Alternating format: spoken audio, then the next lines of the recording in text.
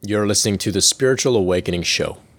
I go by Brent Spirit, and I'm a spiritual teacher and intuitive guide here to support you on your journey of transformation. On this podcast, I like to clear up some common misunderstandings that I come across, and today I'll be addressing the somewhat controversial topic of why spiritual teachers and guides charge money for their work, sometimes a lot of money. We look at some of the obvious reasons for why this is. We'll address the negative stigma around money. We'll dive deep into some very nuanced points relating to culture, boundaries, and business.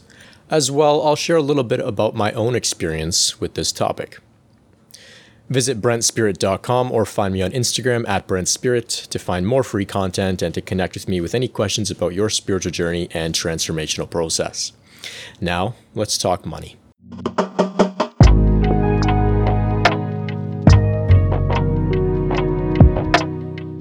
So I'm sure you've observed it, people offering spiritual wisdom, support, guidance, and insight in exchange for money.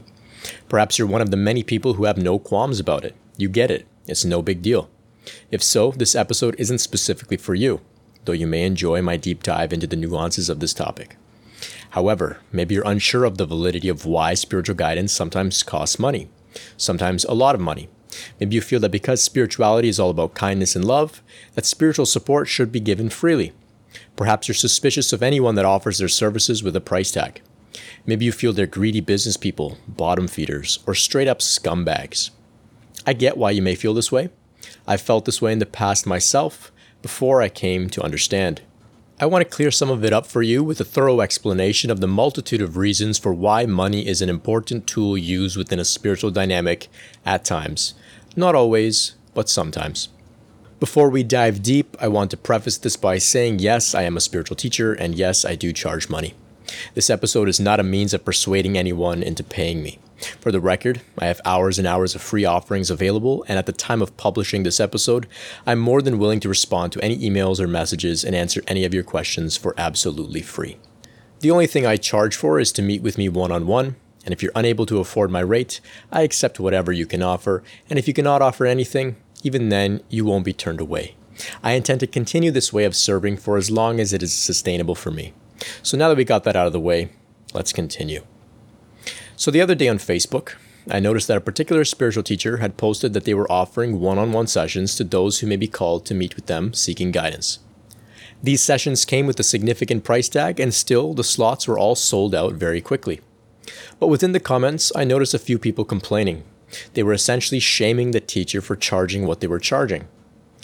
Now, that spiritual teacher didn't need me to come to their defense in the comments section, and I typically never jump into online discussions to share my opinion. I observe, and then I use my own platform, this podcast or my blog, to speak my mind if I feel like it. So I'm just speaking for myself here. Other spiritual teachers may have very differing viewpoints. I want you to keep that in mind. And that's what this episode is about.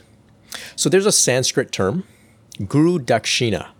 The definition, pulled straight from Wikipedia, is Guru Dakshina refers to the tradition of repaying one's teacher or guru after a period of study or the completion of formal education, or an acknowledgement to a spiritual guide. The tradition is one of acknowledgement, respect, and thanks. It is a form of reciprocity and exchange between student and teacher. The repayment is not exclusively monetary and may be a special task that the teacher wants the student to accomplish.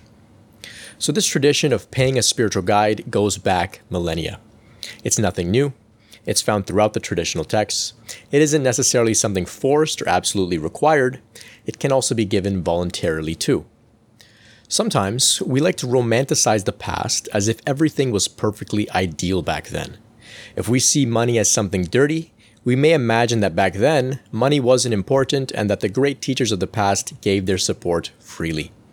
Then when we look today, we see teachers that are charging money and we're confused and upset about it. Well, Guru Dakshina has been going on for a long time, and for good reason.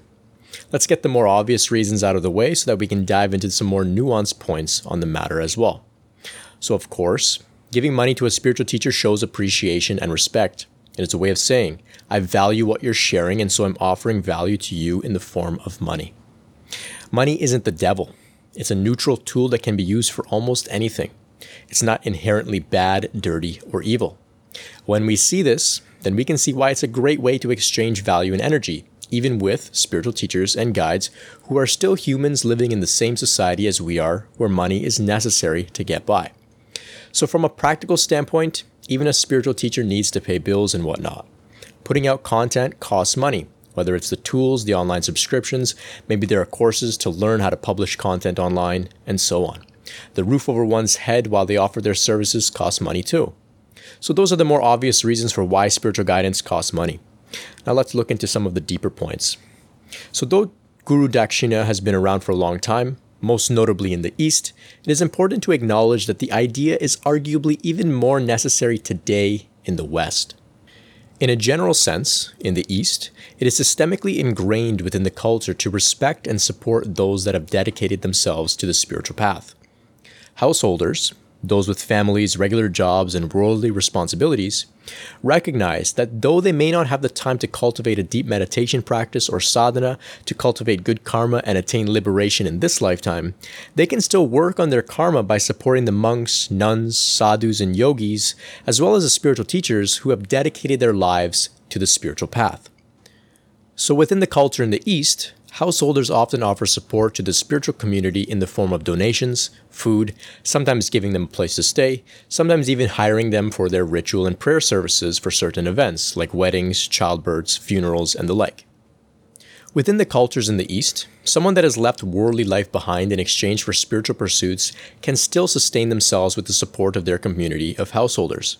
Everyone benefits in this way. In the West, this system does not work.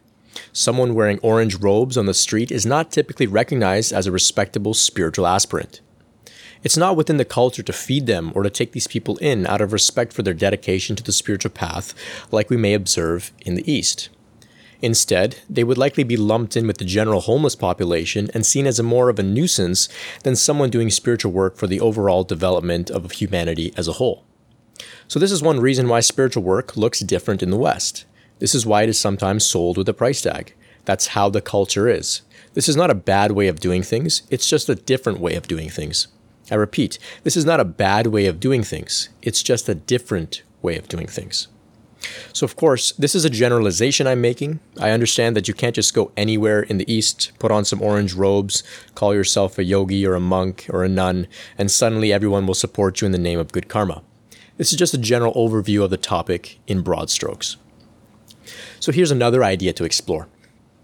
Almost all spiritual teachers and guides that charge for some of their services have content available for free or for very reasonable prices as well. Typically, within their low-cost content, all the answers that a person might need can be found there. Of course, it may take some time to go through their body of work to find it, but there's nothing there to complain about. In most places, a person can borrow a book for free from a library and benefit from some of the most refined teachings and insight that a guide has to offer. Those guides and those teachers have worked with editors and publishers to put out incredibly clear, in-depth content, and it's available for free or for a low cost if you really must purchase the book. Sometimes, I buy books from authors that I like, and I don't even read them. I just buy them to support their work because I benefited from their free content, and it's my way of saying thank you. Many people need a tangible means of saying thank you. This is a very subtle point. For some people, if they don't have an outlet to show their appreciation, they are left feeling unsatisfied. Gratitude and appreciation are some of the highest vibratory frequencies we can experience and express. Some people are not able to express their gratitude fully simply through words alone. They feel a deep need to give something tangible in exchange. They want to give to their spiritual teachers and guides, and from their point of view, they must give something back in order to feel balanced and satisfied with their exchange. So believe it or not, some people absolutely insist on giving their teachers some sort of payment, not solely for the benefit of the teacher, but for their own benefit too. And for some people, it feels good to give and to know that they have balanced things out in that way. So this doesn't mean that this form of giving and this form of balancing has to come in the form of money. It can come in the form of a donation to a good cause, in paying it forward, in a favor, in an exchange of services, in volunteering, and so on. But for many, the most straightforward means is by giving money. And so that's one reason why spiritual services sometimes come with a price tag. Because some people, quite simply, truly want to pay.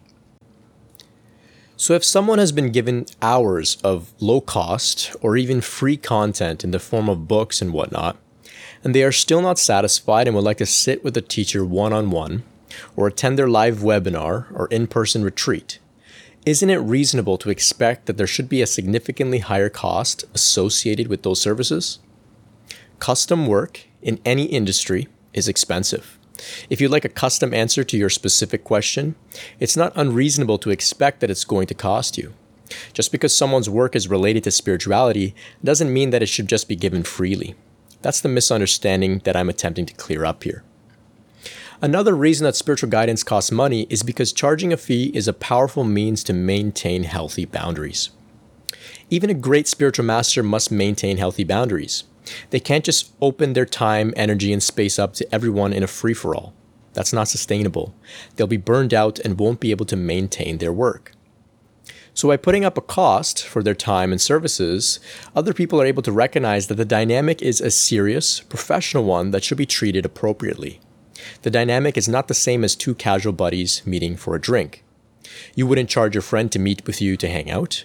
In the same way, you shouldn't expect a spiritual teacher or guide to meet with you for free. They are different dynamics with different boundaries. Of course, they may meet with you for free, but it shouldn't be something that you expect. And they shouldn't be shamed if they're not willing to. The most obvious distinction is that friends who don't charge each other money can go to each other for support equally. With a spiritual teacher and a spiritual aspirant, the spiritual teacher cannot go to the aspirant for support. So, to make things balanced, money is a great tool. In the past, when I first began this work, I was still learning to navigate this dynamic. I wanted to help others as much as I could, and I wasn't mindful of my boundaries. I found myself sitting with people as friends, with no exchange of money or any discussion of that, but I was not treated as a friend. Instead, I was just vented to and emotionally vomited on. They were not interested in hearing about how I was doing, like a friend would be, nor did they offer to help me in some other way. On top of that, when I tried to offer some guidance and insight, it was often not well received or even acknowledged. Sometimes it was actively resisted. So this is what happens when, out of the kindness of one's heart and the dedication to service, there are no proper boundaries in place. Neither side truly benefits. Time and energy are wasted. So when I began stating that there is a fee to meet with me to discuss spiritual matters and challenges, all of that shifted. Now, I'm more than willing to have people vent to me because the exchange of money balances the dynamic out. Like I said, at this point in my work, I'm able to offer my services in exchange for whatever a person is comfortable with giving me, if they cannot afford my standard rate. That's fine. It's not about the money. I have other means of income outside of spiritual work. It's about the boundaries that putting a price tag on these services creates. It's about a person recognizing that this is not a friendly dynamic. It's more serious than that, and it should be respected and treated as such.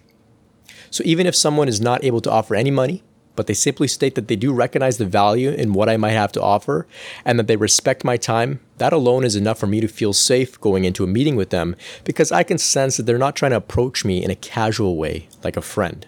They just have to say that they're not in a position to offer any money due to their budget.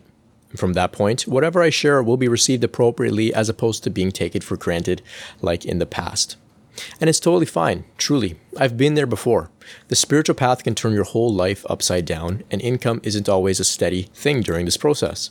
Sometimes we're forced to be broke because that's how we develop trust and surrender and really learn how to manifest abundance in our lives. So in the midst of the most intense periods of my Kundalini process, I couldn't afford to meet with one of my spiritual teachers.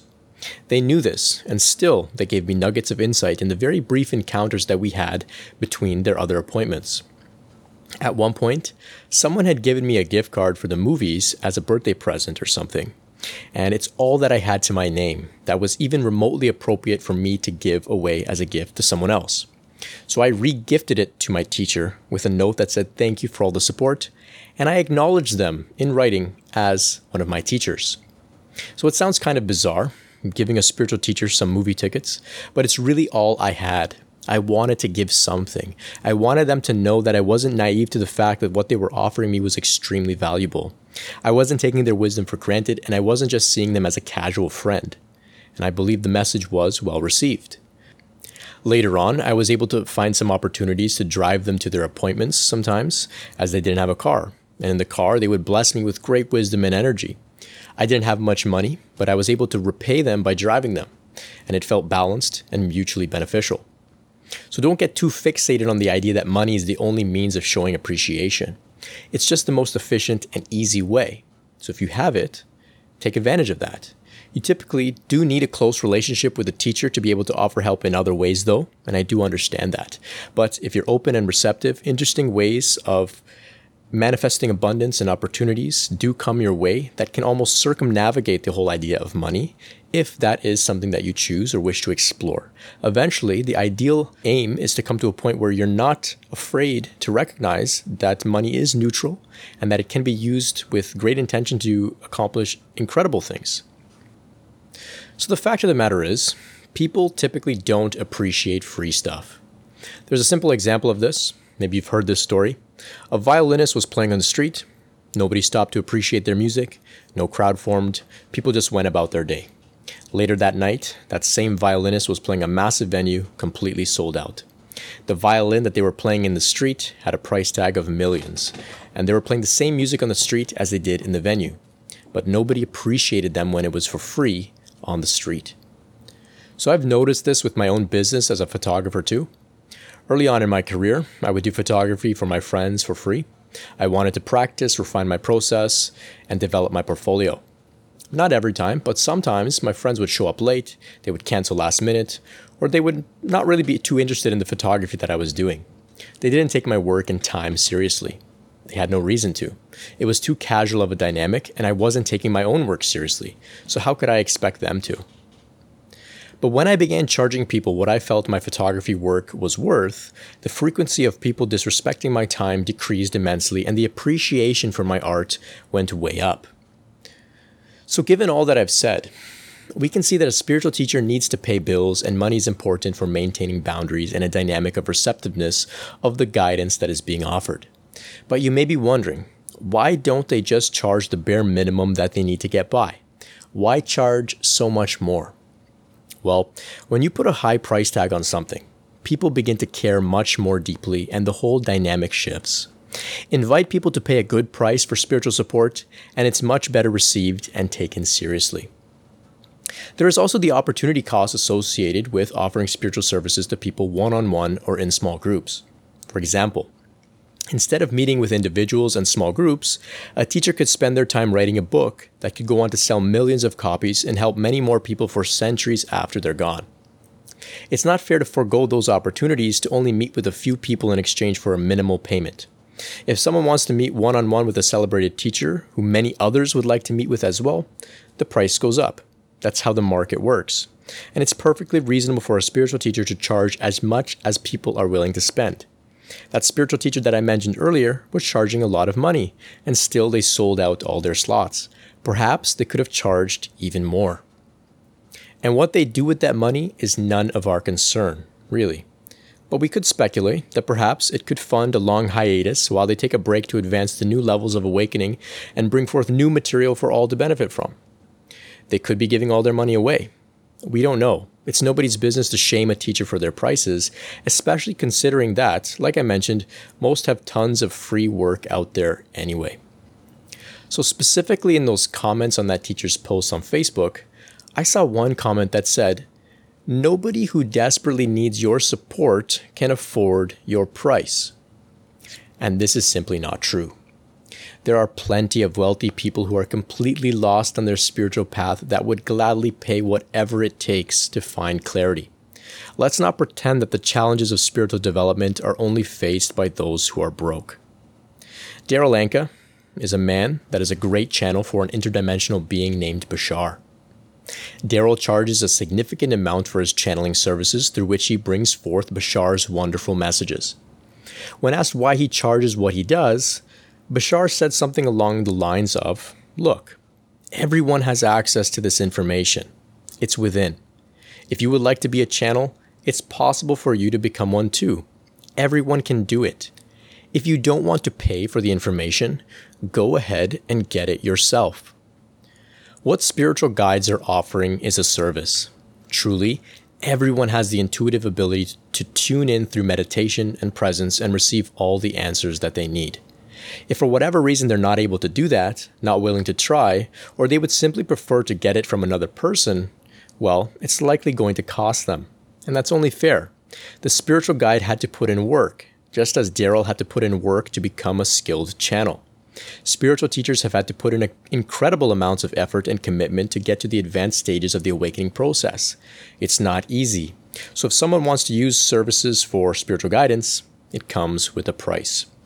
Now, please, don't feel like this is an inequitable situation. Don't fall into the victimhood mentality of only the rich can get the help that they need. That may apply to things like education and healthcare and whatnot, but that doesn't apply to the spiritual dimension. Guidance always comes if we are receptive. Guidance always comes if we are receptive. Literally, if there's a book that you need to read, it wouldn't surprise me if it fell out of the sky and hit you on the head. These things happen. In a dream, the greatest masters of all time can come and offer you life-changing insight and healing.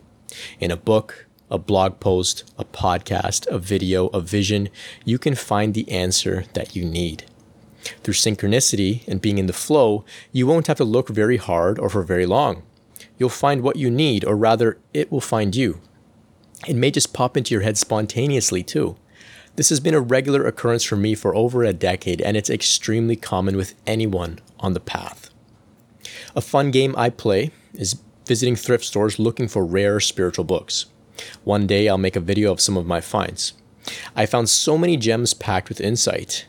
Some can't even be found online for sale because they're so uncommon, and they cost me no more than a couple bucks each.